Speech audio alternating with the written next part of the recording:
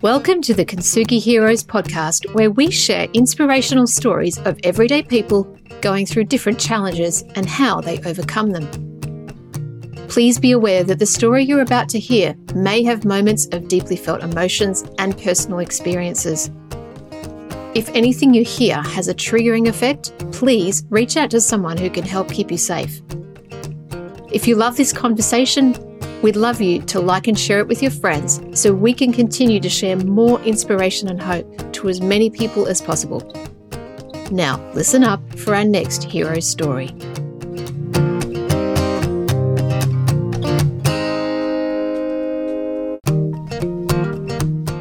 And in this episode, I met with Simon Rinne, a father of two, husband and a mental health advocate and founder of Mindful Men, which is a therapy practice dedicated to supporting men with mental illness and disability. Where did it start? Well, that's what this story is all about. When he was a child, he developed OCD, but the thing is no one actually noticed, and he was able to continue without people noticing, and he didn't realize what he had. He suffered from alcohol addiction, depression, and of course the OCD. And it wasn't until he was 28, he finally got some help for that and was able to identify his OCD. He also went through a burnout and a breakdown. All of this has helped him to identify who he really is, helped him to create this beautiful pathway for men to get help. It's a wonderful story. He speaks about it so clearly and lovingly. And I know for those who have experienced anything like this, you'll relate. And Simon's a true warrior. And I was very grateful to him for sharing everything that he did. So enjoy this story with Simon Rinne.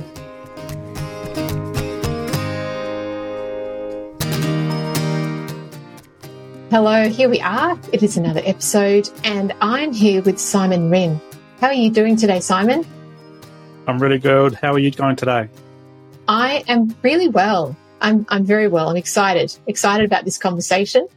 This is about you. And before we get started, I just want to thank you for coming on Kintsugi Heroes. And I just want to honor you for being open and vulnerable, brave, being willing to share your story. I know it's not easy, and it's a gift that you're giving to the world by sharing a story that can help others. So I just want to thank you for that. No, I'm looking forward to it. I really get a lot of therapeutic benefit from telling my story, and I've told it many times, but the more I can tell it, the more I can inspire other blokes to tell their stories too. So yeah, really happy to be here and share that story. Wonderful. Well, let's get started, shall we? I would love for you to take us back to where your story begins. I'm going to hand the mic over to you. Well, where I am right now, so about to turn 40 in a few months, so I'm starting to feel old. Losing my hair at a rate of knots. I'm a husband and a dad. I've got two little kids. One's 6, one's 3. We live up on the Sunshine Coast in Queensland, but we're not from the sunny coast. I was born in Adelaide, and I'm glad you've asked me to go right back to the start, because I think as a social worker that I am, context is really important to understanding who we are, how we develop over time, and then who we become in our later years. And so I grew up in the 80s and 90s in the northern suburbs of Adelaide. For anyone who's not familiar with that environment, it's very working class. There's lots of pockets of welfare and lower socioeconomic, people living in those kind of conditions, social housing. Like mum was a cleaner, dad worked at the council. So we weren't, hugely wealthy family. We're just an average or lower middle class family, I guess you could call it that.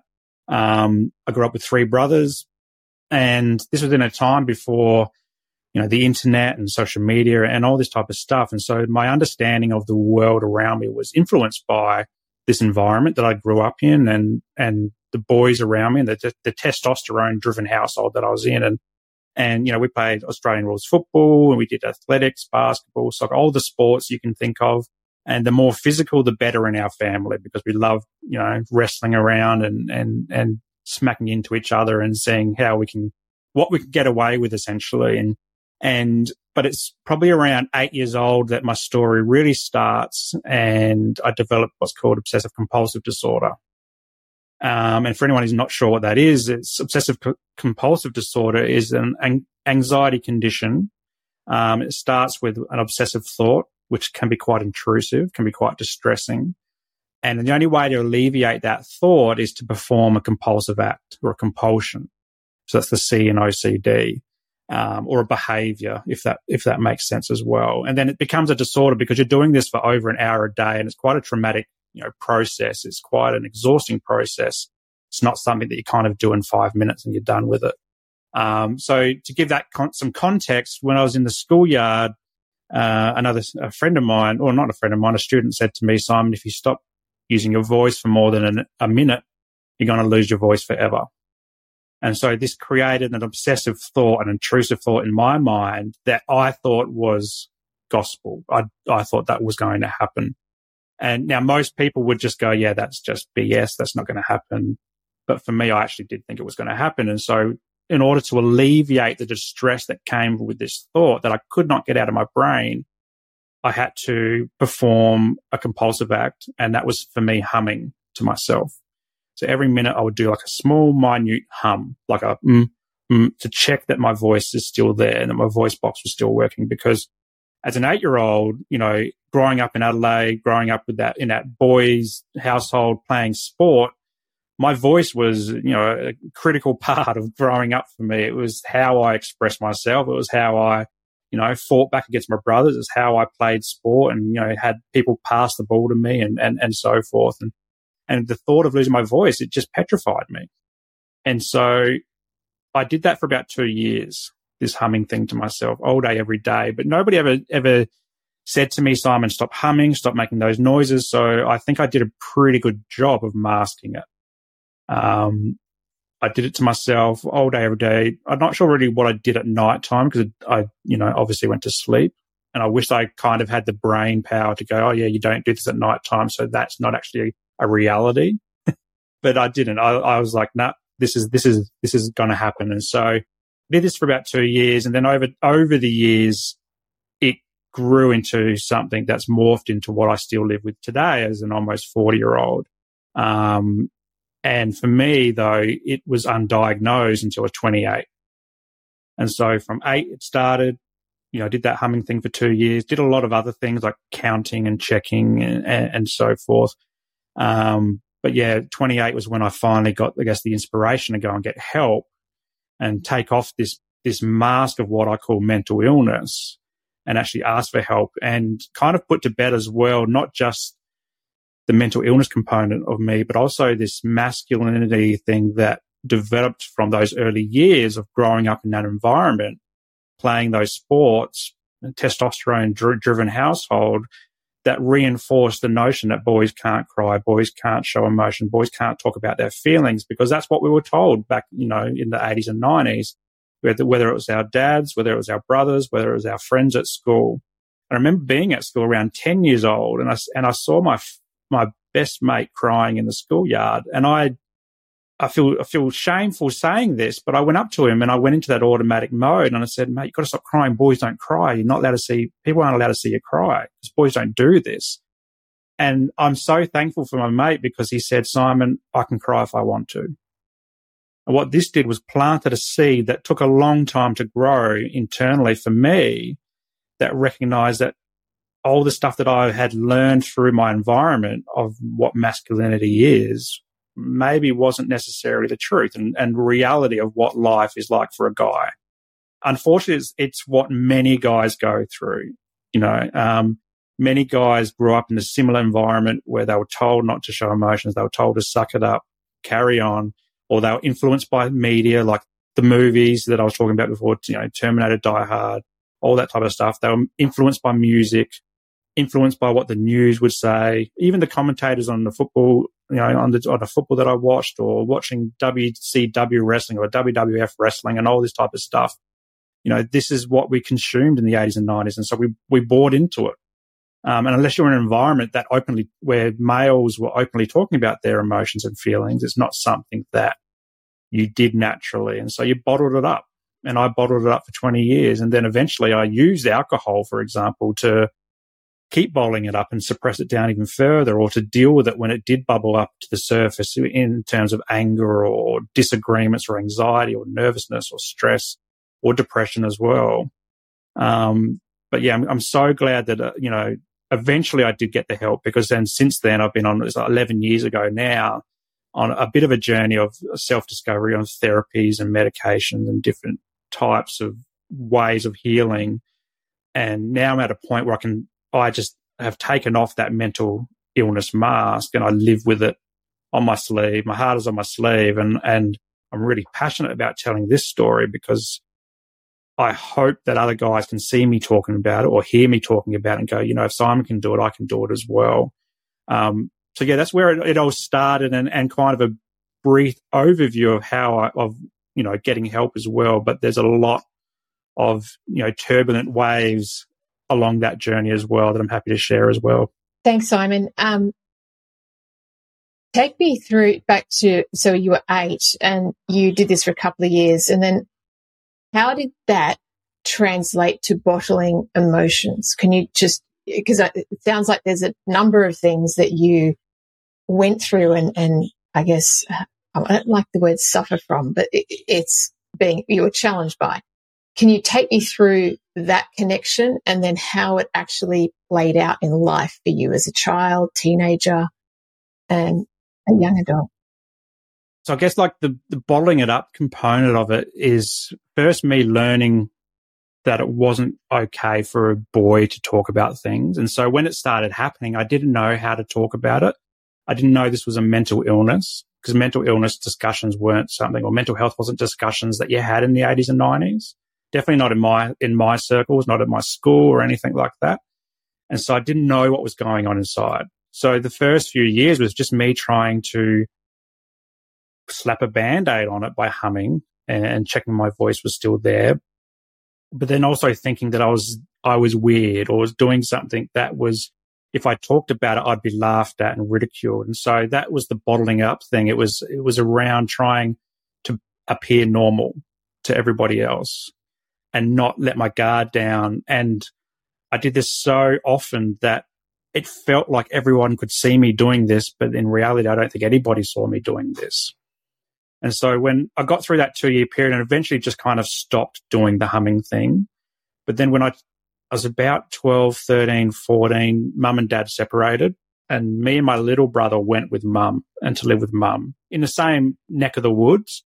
But yeah, we had to go out and rent a house, and mum had to buy all the secondhand furniture. And I remember coming home and having all of our stuff in black garbage bags that we just crammed into the car, and that was it. We didn't know what was going on or anything like that. And then all of a sudden I felt like I became this man of the house, because back in the 80s and 90s, you go around to people's houses and there'll be a man of the house. It's the dad, and they're the ones who might be sitting there drinking a beer after work, or, they're in their blue singlet and their stubbies, their short footy shorts and stuff like that. And maybe they're having a smoke outside, and there's this big persona of what a man looks like, and the man of the house. And if the kid's mucked up, like, he would throw something at you or he'd yell abuse at you or whatever. And he was kind of like this intimidating figure, but he was a protector. And so when I became this, I put it on myself to become this man of the house with mum, and because mum is deaf, and so at the night time when her hearing aids aren't in, she couldn't hear anything, and she'd go to sleep. And so particularly nighttime is when my obsessive compulsive disorder went to the next level, and to something that was quite distressing. And so because I was this man of the house, protecting my mum, protecting my little brother as well, who was a couple of years younger than me, I spent 2, 3, 4 hours a night checking that the house was locked, because I developed this obsessive thought that if a window was open or a door was unlocked or something, someone's going to come into the house, steal our stuff. They could kidnap us, because we were pretty small kids.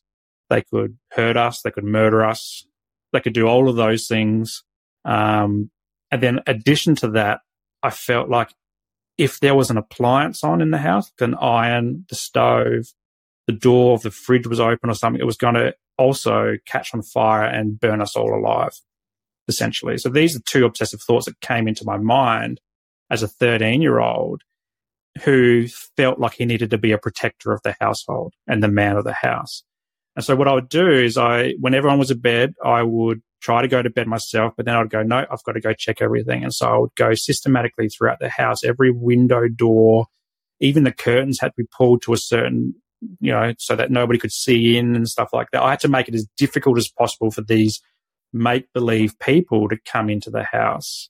And so I would check doors, windows. I'd even go outside checking gates in the middle of winter, freezing cold or pouring down with rain. I'd be out there checking gates in the middle of the night, just 13-year-old. And I did this all in silence. Again, it was all in the dark. Nobody knew I was doing it. Mum went to bed. She didn't know I was doing it. My brother was in sleep. He didn't know I was doing it. I'd do the check once and then I'd go back to bed and my brain would say, Simon, did you really check that window or did you really check that door?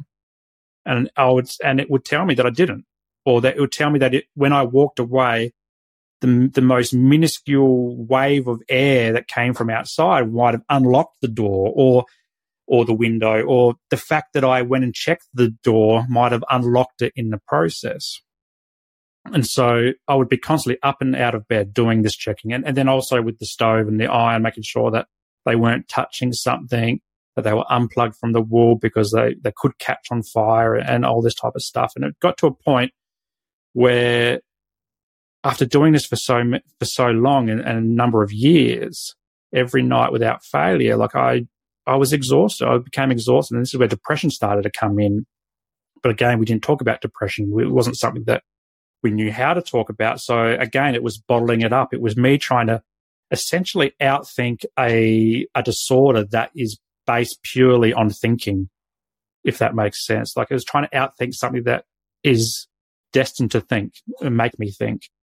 So that was happening as well. And then it manifested into the daytime as well. So I'd go to school with my school bag and I'd be constantly checking my wallet and phone and keys were there. So I eventually got a phone, but at the start it was my wallet and keys. So I'd have that in the front pocket of my bag and then I'd walk 10 meters off, out of the car or even in the car on the way there. Mum would be driving. I'd be checking my bag constantly. Have I got my wallet in there? Because that's got my address and my identity. And when I got a job, eventually I had my bank card in there. And then now I've got 500 cards in there. I don't know what's in there. And my keys, because if they got my wallet and they got my keys, then they know who I am, where I live, and they can access the house. Just petrified of this happening for the same reasons as the locking of the house as well. And so I would check and then I'd close my bag, the zip on my bag, and then I'd put it back on my back or I'd put it on my lap or on the floor, wherever it is. And then my brain would say, Simon, are you sure you checked this part of it? Are you sure the keys are all on the key ring perfectly so they're not going to fall off and you're going to lose that key? Or in the process of checking, did your keys or wallet and then eventually phone and then eventually work pass when I became an adult and started working, did that magically fall out of your bag in the process of you checking? Or then in the process of you checking, have you now ripped a hole in the bottom of your bag so that's fallen out of your bag? So then I'm now checking for holes in my bag as well. And this is constantly all day, every day, through school, high school, university, work, career. I'm now 40. I still do this type of stuff from when I was 12 or 13. And again, this is all bottling it. I bottled it all up because I didn't know how to talk about it. It felt really weird. It felt really stupid. And it's funny because when you talk about mental illness, and I think back to the humming thing, it often sounds so stupid when you talk about it or you write about it or you post about it on social media. But when you're living with it in your head, it is so real. It is like it's 100% going to happen if you don't do this, this, and this. And particularly for OCD, because you have to do the behaviors to alleviate the anxiety from the obsessive thoughts. And I love sharing all these stories, these intricacies about OCD, because when you think about OCD and when people talk about OCD, it's quite a trivialized condition. So I'm not sure if you've ever been in a workplace or at a barbecue and someone's like, oh, my OCD is killing me because this thing's out of place. Or my OCD is killing me because, and this was a classic one in the workplace, is because this PowerPoint presentation hasn't got a full stop at the end of this sentence. This isn't OCD. This is just people like who are pedantic about things being neat and tidy. OCD is a debilitating condition. There's people that, that there's a lot of jokes around washing your hands in OCD, and there is an element of washing your hands in certain types of OCD. So if you have what's called contamination or germ OCD, you might wash your hands a lot because you have this fear that if you touch something, you've now got germs on your hand and you're either going to die or somebody else is going to die as a result of this germ getting passed around. It's not just because you like clean hands. It's actually because you have a fear, this overwhelming fear that something bad is going to happen. And to the point, you'll be washing your hands where these people are bleeding, they've got cuts all over them, their skin is just withered away because they washed their hands so much. It's like kind of like when COVID happened, we're all using hand sanitizer and we're all getting cracked hands and all this type of stuff. It's that to the nth degree. And so, but it's not for everybody. It's like, I don't do that with my OCD. And if you come to my house, it is a mess because I've got 2 kids under 6, who are 6 and 3. I don't care about things being in place. Like, that's not my version of OCD, but it's often trivializes to those 2 things. Or, these PowerPoint presentations or these emails or whatever it is, having a full stop missing or someone's overused capital letters or something like that. And so I love sharing this OCD because it's so much more. There's germ OCD, there's harm OCD. There's people that think about that if they hold a knife, they're accidentally going to stab someone. They don't want to, but the obsessive thought is that they can't alleviate is I'm going to stab someone if I hold this knife. So what they do is they might avoid knives or they lock knives away. They don't have any intention to hurt anybody with a knife, but they do this. There's others where there's ones around religion. There's ones around your own personal ethics. There's ones around identity and there's even ones around pedophilia. And I say the word pedophilia because I didn't even know this one existed, but I was talking to somebody else who's trained in OCD therapy. And they were sharing this thing, and it made me think of a lot of parents actually. And there's this concept around, am I a pedophile because I take my child to a public toilet? And it's the perception around what other people think of a grown man, like say for example me taking my son to a public toilet. And most parents would go, yeah, that's just a parent doing their parental duty. But someone living with OCD, particularly pedophilia OCD, might think everyone thinks I'm a pedophile. So then what they do, they avoid taking the child to the toilet. And this is how debilitating it can be. There's people that lock themselves in their rooms for 4 or 5 years because they're trying to avoid all the things, the triggers, and then the responses that they have to do to alleviate. And so that's when I went through this particularly through my teenage years, and this lasted until 28 years old before I finally got help. It was me trying to outthink it, trying to figure out a way that if I think about it, try to rationalize it in my head, it would go away. I'd solve the issue. I would solve my problems. But in reality, what it did is it just fueled it more. I never got it out of my head. So I turned to alcohol to bottle it up even further because alcohol would help me slow my brain down. Because an OCD mind, it just races so quickly. Like if you feel like you're thinking 1,000 thoughts every second and all at once, and you're trying to solve 10 problems at once at the same time. And then it becomes more complex when you become an adult, and then you've got adult things you've got to deal with, mortgages, work, social lives, kids, all this type of stuff. And it becomes more and more challenging as you go, unless you can get help, because there is help available. But it took me a long time to start to realize that. And the complicating thing about OCD, and I think this kind of matches what I experience, is that they call it a silent condition because it takes on average someone around 15 years from first symptom to first treatment. And now mine was 20 odd years. And in fact, I didn't actually get treatment for OCD until I was in my mid-30s. So it was probably even longer because my initial treatment was focusing on depression and anxiety, not the OCD. Which is probably the more prevalent issue that I've had to deal with since I was 8 years old. And so, yeah, it got to it was a long time of bottling it up, trying to outthink it, trying to be the man of the house. And now I'm a man of the house now with my family.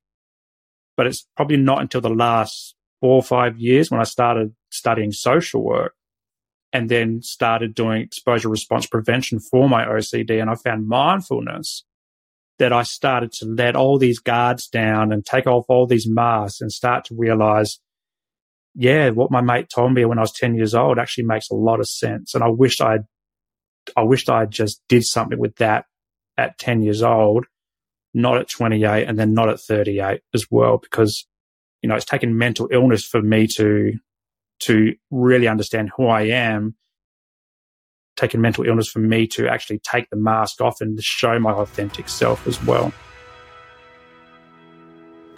Sorry for the interruption. This is Ian Westmoreland, the founder of Kintsugi Heroes, and thank you for listening to this story from one of our amazing heroes. Our mission is for these stories to provide hope and inspiration to people experiencing life challenges, and to also educate the broader community on how best to provide support. If you would like to help us to continue to produce more hero stories and cover more adversity themes, we would welcome all donations. These can be made via our website, kintsugiheroes.com.au. The donate function is at the bottom of the homepage. We'd also welcome any feedback. You can email me direct using ian@kintsugiheroes.com.au. Now let's get back to the story.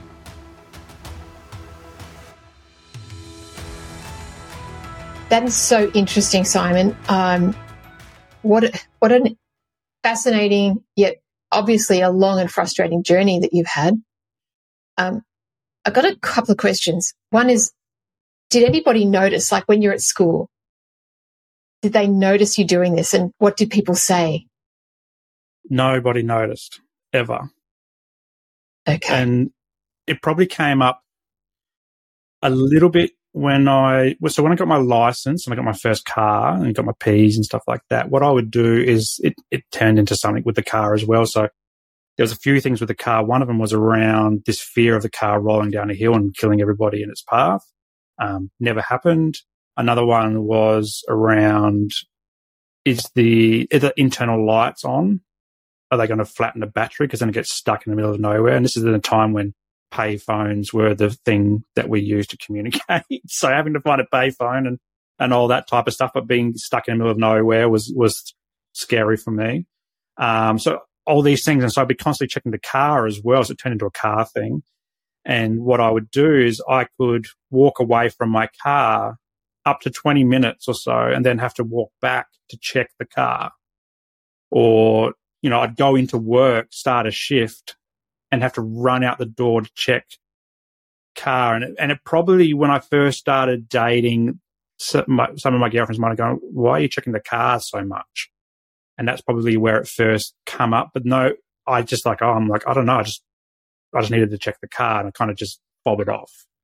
But that was the extent of, I think, anybody ever noticing. But if they did notice, nobody ever talked to me about it. They did notice the drinking, because I would drink a lot. And there was two aspects of it. One was to calm the mind down, which I wouldn't say that I was. I might say I'm stressed today, I'm going to have a few beers. But another one was also to socialize, because as I got older, I became more and more introverted, and I just needed alcohol as a way to socialize. But then I wouldn't know when to stop, because I liked the feeling of the slower mindset, this clarity that came over me suddenly. But then also this superpower to socialize. And then I'd become quite extroverted, almost like my authentic self before I was 8. Because Mum used to say I was quite a happy-go-lucky kid. I'd be really like free spirit. And so this would come out of me when I drink, but I'd often drink too much. And then I would then spend the next few days in another obsessive compulsive act of cyclical thought processes, which turned into distorted reality. And this particularly happened around work events. When, as I became an adult, go to a work function on a Friday night, have a few drinks. Everything was fine. But the Saturday morning, I'd wake up, and for the next 3 to 4 days, I would obsessively think over the events, because my mind would tell me, Simon, you said something that you shouldn't have said. You did something you shouldn't have done. You've made a fool of yourself. You're going to be in trouble from your manager or the director or whoever. This never happened in any cases, but my mind would be tricking me. So I try to think back on the events constantly to a point where I lost track of reality. So I'd actually lose the memory of the actual, dinner or work function or whatever. And it would just become a blur. I wouldn't know what the truth is or what my brain was trying to say. And so that became quite distressing. And so maybe future relationships might have identified in that. Like, Simon, why you keep obsessing over this night? Why are you asking me all these questions about what happened? And it's me checking constantly. This is a common theme of OCD. It's checking, whether it's the house, whether it's your voice, whether it's your thoughts, whether it's the car, whatever it is for you. It's quite a complex thing once you're living in it, but often you just sit there living in it inside your head, trying to outthink it.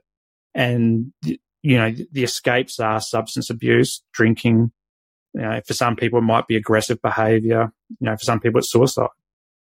Were you consciously aware at the time that you were checking? Were you aware of that and that others might notice? Like, were you trying to do it privately and secretly?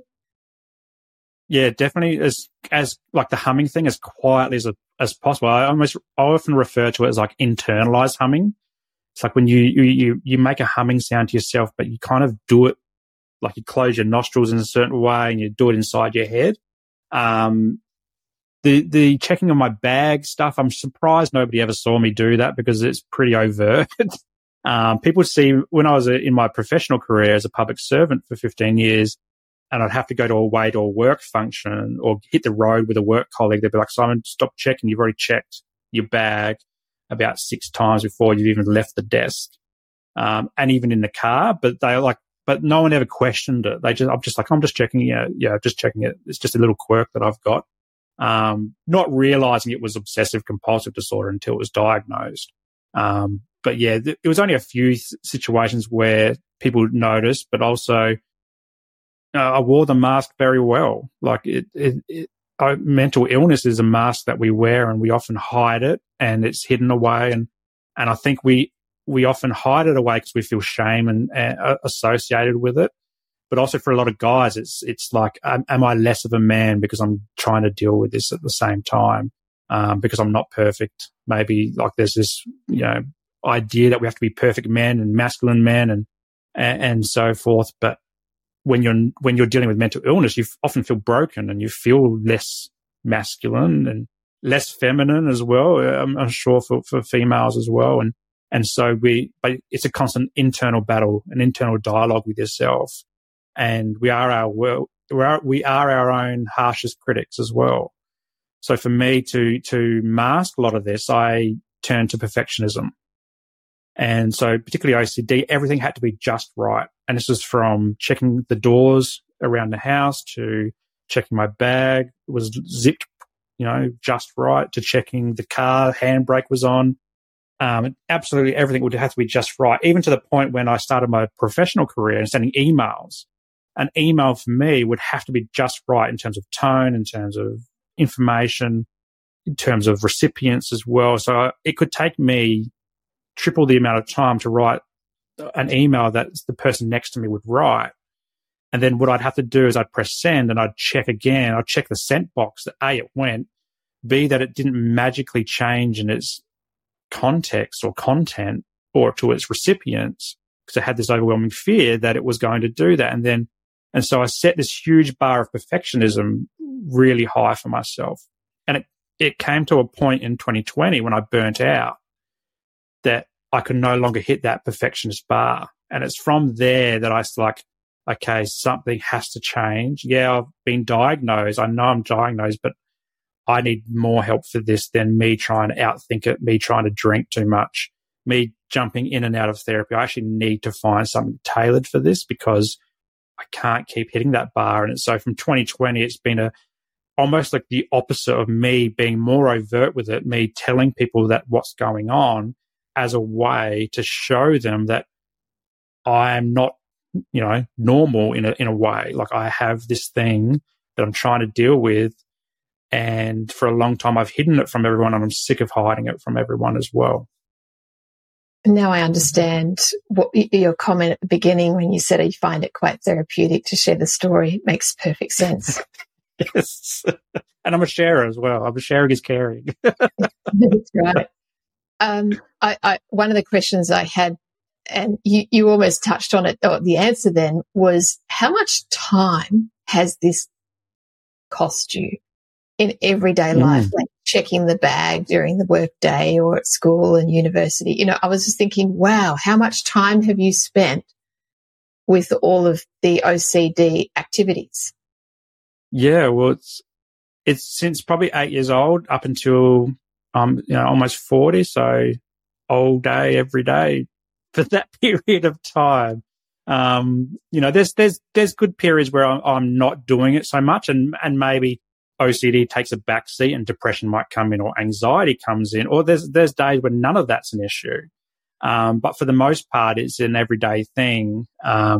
It's a little bit less full on these days as I'm older. I'm not sure if it's because I'm tired because I've got 2 kids or whatever. And my own business now. But yeah, like for a long time, it's all consuming. It's all I thought about, and it's all I lived, and it was hard. It was really hard, to a point where there was moments where I wanted to just die and I just couldn't do it anymore.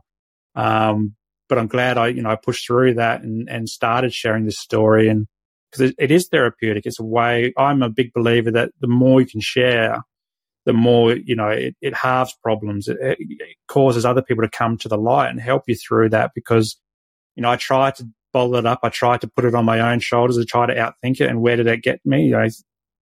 Undiagnosed for two decades, which isn't great. And I don't want other guys to go through the same. So that's why I share it as well, to hope and inspire guys to go, oh, yes, I'm doing something similar to Simon, or I'm feeling, it might not be even the same condition, but it might be just a mental health issue. And I've been drinking too much or taking drugs or whatever, trying to deal with it myself. But Simon is saying that there is help out there, so maybe I can go get the help too. Can you take me to the time when you, I guess, realized you needed to get diagnosed? What was the trigger or the situation that led you to that? Yeah, so it was around 2012, so it was like 28 or so. Probably the year before that, my now wife had kind of started prompting me, saying, Simon, you're drinking, it's all around the drinking pretty much. Like, you're drinking too much. You're not your usual self, grumpy all the time. I can see you doing all these checking things. It was quite obvious to her because we lived with each other. I think you need to get help. And for the first year of hearing that, I deflected it every single time. I'm like, no, maybe you need to go get help. I'm okay. Maybe if you're having trouble with this, maybe you need to go see someone. Or I'd get to a point where I'd go, oh, I'm just going to not drink for a couple of weeks, and I'm going to do some more runs around the block and try to exercise my way to better health. And in some cases that helped, and in most cases it didn't. I just fell back into old habits. But then it probably got to a year after her, I don't want to use the word nagging, but telling me a few times that you need to get some help, that it started to sink in, and I felt tired, and I felt like, yep, I'm starting to develop that inner light bulb moment where, okay, maybe this is the time that I need to get help. And so I booked in. I think, no, she actually said that if you don't get help, then maybe you need to get out as well. So that came to mind as well. And so I thought, no, she said it before, but this time she was pretty serious about it. And I'm like, okay, I don't want this to happen. I need to get help. And so I went to the doctors, and I remember it was one of the hardest things I ever did and I remember choking on the words as they came out. I said, I think I've got a mental health issue. And so I did a few questionnaires, and then got a mental health care plan to go see a psychologist, and started medications. Never been on medications before. And from there, that's when the diagnosis of depression came. So I knew I was depressed. Anxiety to a lesser degree, but then the psychologist said, oh, Simon, you also meet the criteria for obsessive compulsive disorder. And I'm like, what is that? I'd never even heard of that before. And that started a bit of a process of discovery, but then that discovery was 10 years of different therapy. So I've seen psychologists, psychiatrists, counsellors. I've seen social workers as well, lots of different types. A lot of it was cognitive behavioural therapy, which I didn't really buy into because it felt like homework for me. But that was, I think, channeling more the depression, anxiety, but I really needed more help with the OCD, which cognitive behavioural therapy is helpful for OCD, but it's not the best thing for OCD. And so it was a lot of trial and error and me dropping in and out of therapy as well. But it was that moment, where I think that light bulb moment where I'm started to go, okay, yep, something needs to change. And I often find, like, these days I'm a therapist myself, and the guys that come into therapy with that light bulb moment, they're the ones that really get the benefit because they're the ones who are willing to change. As opposed to if I got dragged there kicking and screaming, I wouldn't have taken anything in, and it would have been a more deflection and more alcohol abuse and so forth over the next few years. Yeah. Understandable. And when did you tackle the alcohol abuse? It's been an ongoing thing. Like, it's really hard. I find Australian culture is really hard for alcohol use. Like, because we can start drinking at 18. We generally start drinking at 15 or 16. And particularly in my social circles, it was a big thing. And I remember seeing, like, everyone's heard of the David Boone thing of, being on that flight over to the UK and smashing so many beers. And this becomes idolized in young blokes culture. Like, oh, how much can we drink? How can we wreck ourselves? And so from an early age, it's been ingrained in my life. And because it came with that quietening of the mind as well for me, and the socialization, I guess, input as well. Like, I just felt like it was a superpower that I had. So I'd drink and come out of my shell, but also get that relief. And so, since I was 15 until now, like, it's still an issue that I struggle with. And there's periods where I can go off the alcohol. And I think as I get older and I'm a dad, I'm more mindful of it now because I don't want my kids to see me drinking all the time. And so, like, last year I had 3 months without drinking at all, and it was really great. And it actually coincided with AFL Grand Final day for me, which is that usually every year I'll just get wasted because it's like the biggest day of my year. I love my footy. Like, so many guys would have a day like that, whether it's Bathurst, whether it's the Ashes, whether it's the Boxing Day test or whatever it is, if you love sport. And for me, it was AFL Grand Final day. So I actually didn't drink on the last AFL Grand Final day, which wasn't too bad because it was an absolutely terrible game. It was over in the first 10 minutes. So we took the kids down to the swimming pool at the hotel that we were at, and it was actually a really good day. But it's been an on and off problem for me, and I still admit to that. And even more recently, I've been a bit stressed, but I think I'm more mindful now of why I'm drinking so much. So if I'm drinking a lot, it's because maybe I'm stressed. So then I have to look at the other things in my life to go, okay, why am I stressed? And then tackling those things. And then what I find from there, having the knowledge now, both from a social work perspective and also my lived experience as well. And I guess also the mindset that I'm in these days compared to 5, 10, 20 years ago, is I can cut back a lot quicker than I used to. It used to just be me just drinking a carton of beer every weekend or whatever and deflecting any issues to anybody else and not taking responsibility. So these days it's more of a mindset thing, but it's still an issue. And I admit that, like, it's something that I work on, and I probably will work on for a while, yeah. The healing journey is not a straight line, is it?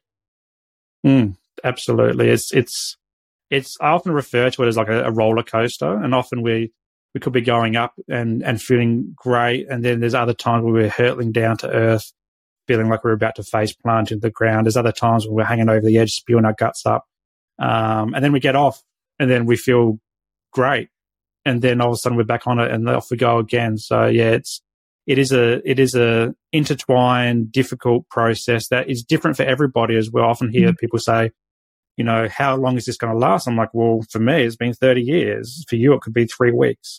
I don't know. Like, it's just however long it takes. Just embrace the journey, really. The more you can embrace it, I think the quicker you can get through it and the less turbulent it becomes as well.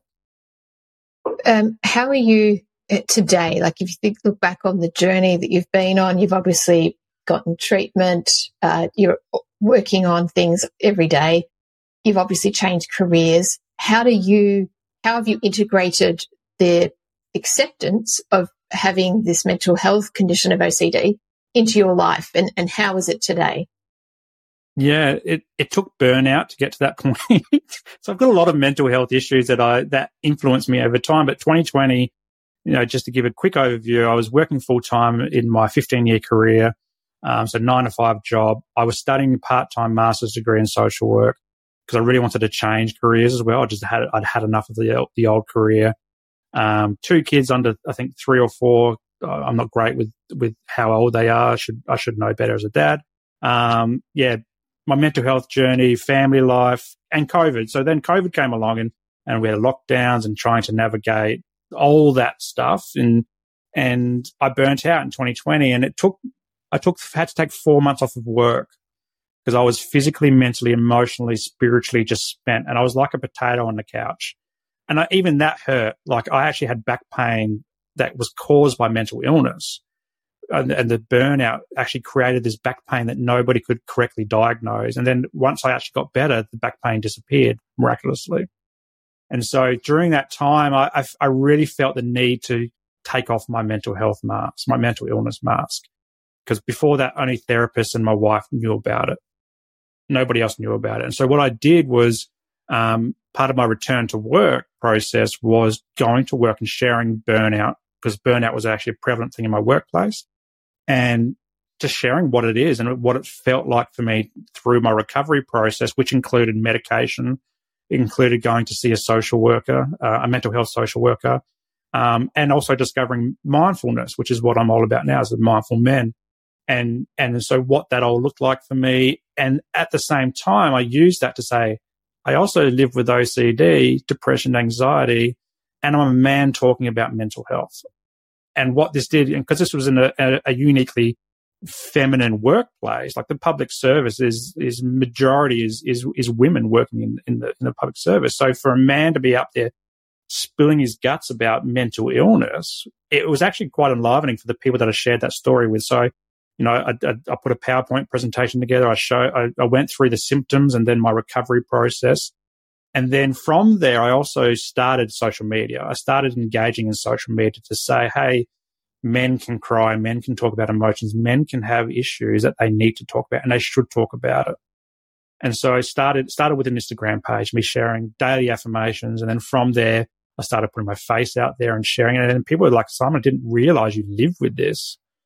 I'm like, well, because I never told anybody and nobody ever asked, really. And so, I bottled it up. I wore that mask really well.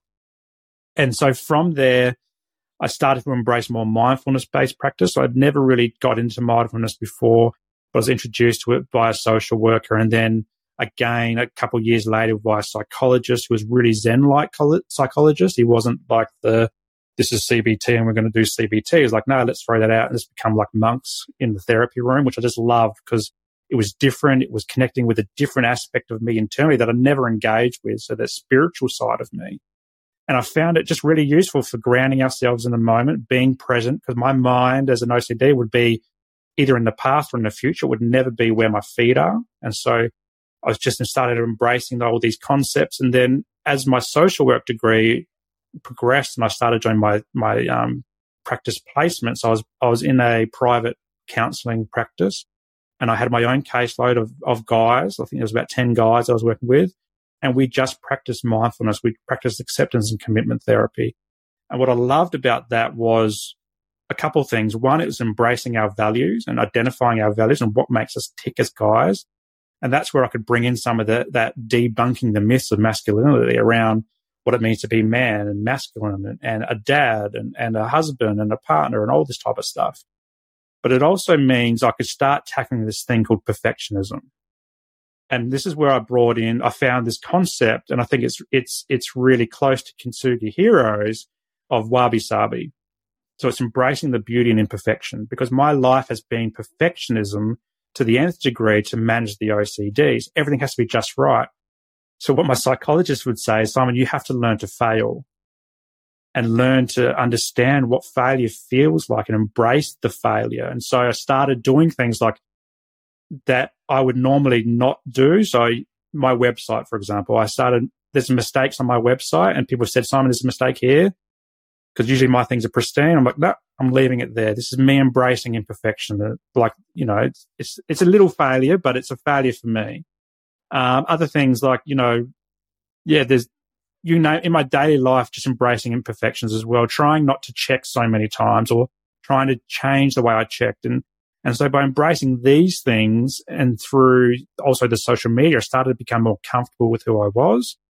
But then the value of social media, and a lot of people hate social media for lots of very valid reasons, was I found an OCD community that I never knew existed. So I started liking and following people that had OCD. And they introduced me, and this is all over the world, and they introduced me to this thing called exposure response prevention, or ERP, which is the gold standard for OCD treatment. I'd never heard about it. Even though I was diagnosed with OCD, nobody had ever spoken to me about it. So I started Googling it, and actually there's not many therapists that do ERP therapy, which comes under cognitive behavioral therapy. But what cognitive behavioral therapy does is it focuses on your thoughts and just focuses there. But ERP focuses on your behaviors, so the checking behaviors or the humming or the checking the door, checking the locks. It's not so much on the thought, because the thought will always be there. It's about your response to the thought. And I found one up here on the sunny coast, a therapist that did that, and I started working through that. And from there, I found this way to manage the OCD and get better. And then, a couple of years down the track, I got to a point where I could start my own therapy practice, leave my old career behind, and just put all this mess of life and learned experience through both my lived, 8 to 28, 28 to 38, but also the therapy that I've been in and the social work, and put it in one big pot. And this is Mindful Men now. So it sounds very messy, but there's a lot of method in the madness. And what I love about it now is that I now have a dedicated mental health and disability therapy service for men, because there's not many for men around. And the idea about it is that you Google in there therapy for women, there's heaps of those. Therapy for mums, there's heaps of those. Therapy for kids, there's heaps of those. The therapy you find for men is usually because they've been in domestic violence situations, or they've been incarcerated, or they have substance abuse. They're specific to those issues. But my therapy practice is more for just guys who just want to talk and they want to debunk some of these myths of masculinity. And I can say I've lived it. I've walked in your shoes. Yes, our shoes might be different. They might fit differently. There might be some different sizes and different paths that we've walked on. But if you're telling me that you feel like crap, I know what that feels like. And in fact, just because I'm a therapist, it doesn't mean I don't go to see therapists myself, because I still live with it today. Like, it's not something that I've healed from, but it's something that I've now turned from my pain into my fuel for my passion. And so that's where I am now, is doing this as a social worker and leaving that old career behind that wasn't fulfilling me, and living a life that's more authentic from a mindfulness-based approach. And without that mask is off now. And so I'm very active in the social media and podcasts and everything about sharing the story, because this is the face of mental illness. It's just an everyday bloke that you could be sitting next to on the bus. Yeah. Exactly. I absolutely love it, Simon. I love how you've embraced you, and you're bringing yourself to the world, and you're authentic, you're vulnerable, you're open, and that is the path to healing, but it's also the path to connection and helping others to heal. And for us to, I think just part of it also is, and I get this from all the other conversations I have with the Kintsugi heroes, is just reconnecting as human beings. And part of being human is actually connecting with others and reaching out, giving them a hand, understanding their pain, learning from them. That's all part of this journey of being human. And I love how you are you're fully embracing that. And you're not. No one's perfect. There's no such thing as perfection. And just accepting the humanness of us all is, I think, the goal. And I love the approach you're taking, and congratulations on having your own business to support them in their journeys and their paths, because it's really needed. I just want to congratulate you. It's just really heartwarming and unique what you're doing. Yeah, thank you. I often hear, my mental illness or because I was working in the disability space, like, my disability doesn't define me. But I think in a way, particularly for me, it does define me, and it helps me define myself and see myself when I look in the mirror. This is me, and I can see it as fuel now. For a long time, it was pain. And even today, like, it's still painful sometimes. Like, there's weeks where I struggle. I had a client the other day said, Simon, what, do you know what it feels like to feel depressed? I'm like, yeah. Like last week I was feeling depressed about this. And I went and saw my psychologist, or I've got a psychiatrist appointment coming up, and I'm going to talk to him about that. And just that connection there, they can go, oh yeah, like you're helping me, but you've done it. Like, it just builds that connection. And it's such an important thing in the therapy space is having that connection with the therapist as well. And that's what I love about the lived experience of mental illness and disability as well, is that it just gives you so much that books can't give you. And, I wear it as fuel. Like I get other people, they don't want it to define them. They see themselves as being bigger than that. But for me, it's my fuel. And that's what, it just drives me every day. It bounces me out of bed now. I've taken off that mask and bounced out of bed. And I do podcasts at 5 a.m. in the morning sometimes to talk about the story, whereas I would never have done that in my old career because it didn't have the same effect. And so me embracing it just gives me this drive. And I just hope other guys can come along for the ride as well. I hope they do too. Simon, as we come into a close, I've got a final question for you. If there is someone out there who's listening to your story and they can identify with any part of your story that you've shared, is there something you'd like to say to them and leave them with? Yeah, absolutely. I think you need to find that light bulb moment where you're ready to talk about it. And it doesn't have to be with a therapist. You don't have to go into medications and all that. There's a lot of shame and stigma associated with all that. So to start with just recognizing in yourself that maybe it's time for a change. Whatever that change is, maybe it's drinking too much, maybe you're eating the wrong foods, maybe you're spending too much time on tech, maybe you're just feeling down and out and all that type of stuff. So once you've recognized that, then it's finding the right person to talk to, whether it's your friend, your partner, your doctor's a really good thing, your GP is really good because they're objective as opposed to subjective. They don't know like the intricacies of your everyday life, so they don't have any bias. And if you can get a referral to a psychologist, counselor, or whatever, social workers are fantastic. I always bang on about social workers because I am a social worker. But yeah, you don't have to go to a psychologist. There are other options out there. Or you can come see someone like me. You don't need referrals to see everybody as well. I have private paying clients who want to stay out of the mental health system. They just want to pay me for my time and just let me and talk. So there's different options around wherever you are in Australia and the world as well. Like if this is going, see people across the world would listen to this. And so just find who works for you, who you can trust, who you can respect, and then just start a conversation and start where it's easy to start. For some people, that's going to the deepest and darkest trauma. For other people, it's like, oh, you're just feeling a bit down. Can we just talk? And just start where it's easy. And the more you talk and the easier it becomes, because that's what I've been practicing for the last 13 years is talking about things. And it does get easier as you go. Now I just can't shut up about it. So brilliant advice. Just start. And that's the key thing, and talk. Yeah. There are people willing to listen and like yourself. And it's wonderful. There's a lot of people like yourself that out there, no matter where you are in the world, you listeners, and it's you're not alone. I think that's the key thing that you're sharing as well, right? Yeah, absolutely. Mm. Thank you so much for your time today, Simon. Thanks for sharing your story, explaining everything. It's been fascinating. I have a new appreciation for OCD and what you've been through and what it involves. And I just want to thank you for bringing light to the subject. Yeah, no, thanks for having me. I really enjoyed having this chat. Again, it's been therapeutic. I feel really good now. And yeah, thanks so much for all the listeners listening in. I hope you've got something out of it. And yeah, touch base if you need to. Wonderful. Thanks.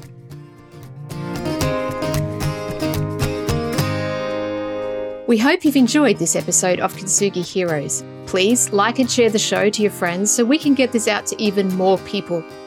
If you have a story you'd like to share with us, please reach out using the contact details below. And join us next week for our next hero's story. Until then, keep being you, and remember that we are all heroes in our own unique way. Only when it's broken. Only when it's broken